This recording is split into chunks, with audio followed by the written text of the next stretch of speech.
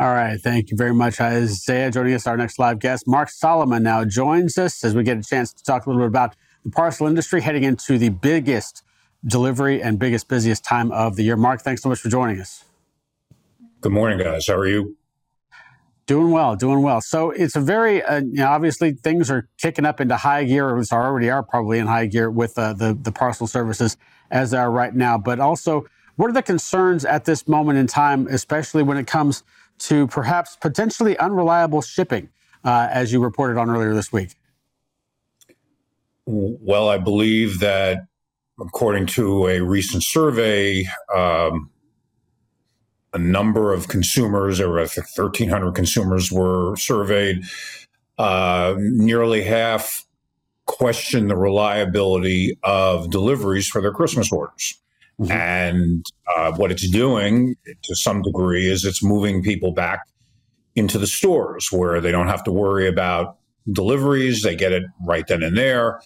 On top of that, they generally have hassle-free returns in the stores.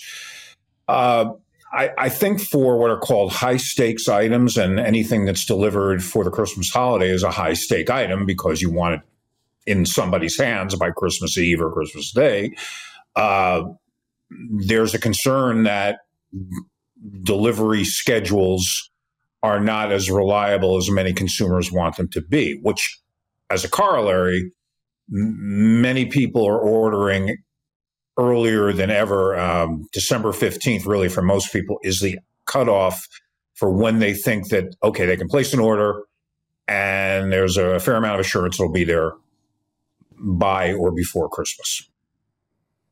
And so when we're looking at this, are we expecting that there's going to be any kind of slowdown in people ordering online, or are they just looking to get their orders in a little bit earlier now? I don't think, Anthony, there's going to be a slowdown. I think most of the respondents in the survey will still do most of their Christmas shopping or holiday shopping online. I just think there's again, it's based on the survey respondents. There's just some doubt as to how reliable the delivery performance will be. But yes, there's more early, there's shipping and shopping earlier than ever. Many promotions have been moved forward or pulled forward into as early as October. So for many people, their Christmas shopping is at least half done, if not more.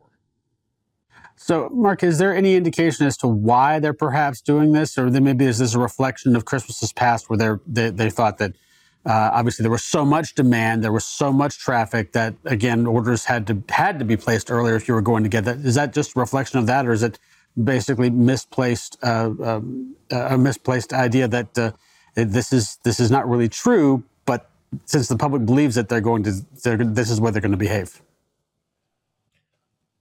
I think there's going to be less traffic this year. Inflation has taken a bite out of budgets. People have a lot of goods. They have ordered a lot of goods during the last 2 years. I believe that you're not going to see the same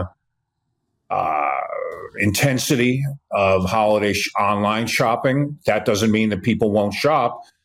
They're just going to go back to the stores at perhaps a higher activity point than they have in the last 2 to 3 years. And Mark, while we're on some of that topic of inflation, can you talk to us about some of the changes that's going to be happening in surcharges around this time of the year? Well, surcharges are in place. If you're talking about the peak surcharges, there's a lot of capacity out there. Consultants have advised their customers to hit back on surcharges, see if they can reduce them, if not eliminate them altogether. Probably not eliminate them, but reduce them. The shippers have the upper hand. There's a lot of capacity.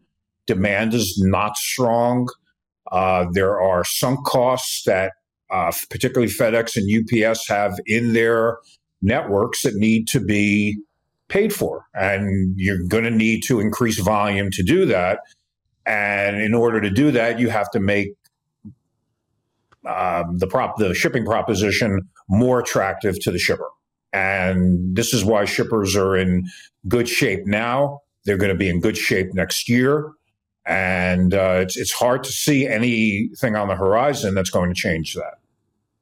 Looking at this particular holiday season versus seasons past, is this an anomaly of a year in terms of what we're seeing, or is this somewhat still kind of within the norms of what we would expect from what has happened in recent history, given inflation, given lower demand? Bill, it's back to pre-COVID days. This is what we saw in the 2020, 21, 22 period. Those were the outliers. What we're seeing today is a return to what would be considered normal volumes, as if a pandemic never happened. And Mark, there also seems to be that we're not over the hump yet on some of the talks around potential strikes. Can you tell us about a small one that might be popping up, or some talks around a small hub that's popped up not too long ago? Late yesterday, the Teamsters issued a statement saying they are prepared to strike UPS at its Louisville operation. Its primary air hub is in Louisville, called Worldport. They have a smaller ground hub called Centennial.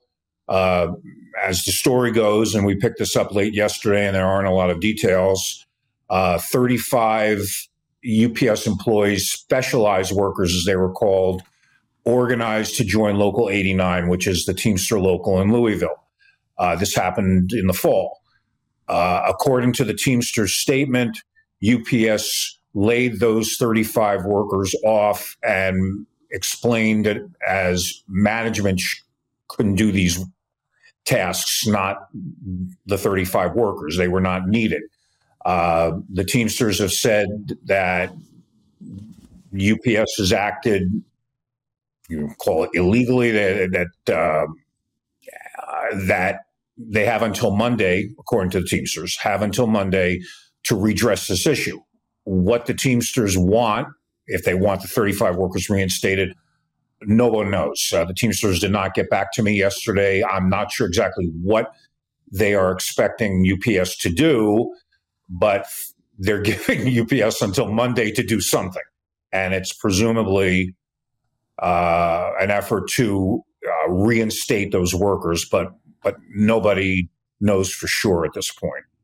Well, the year of labor certainly is not over yet. Mark Solomon, thanks so much for joining us. Thank you, guys. Have a good weekend. You as well.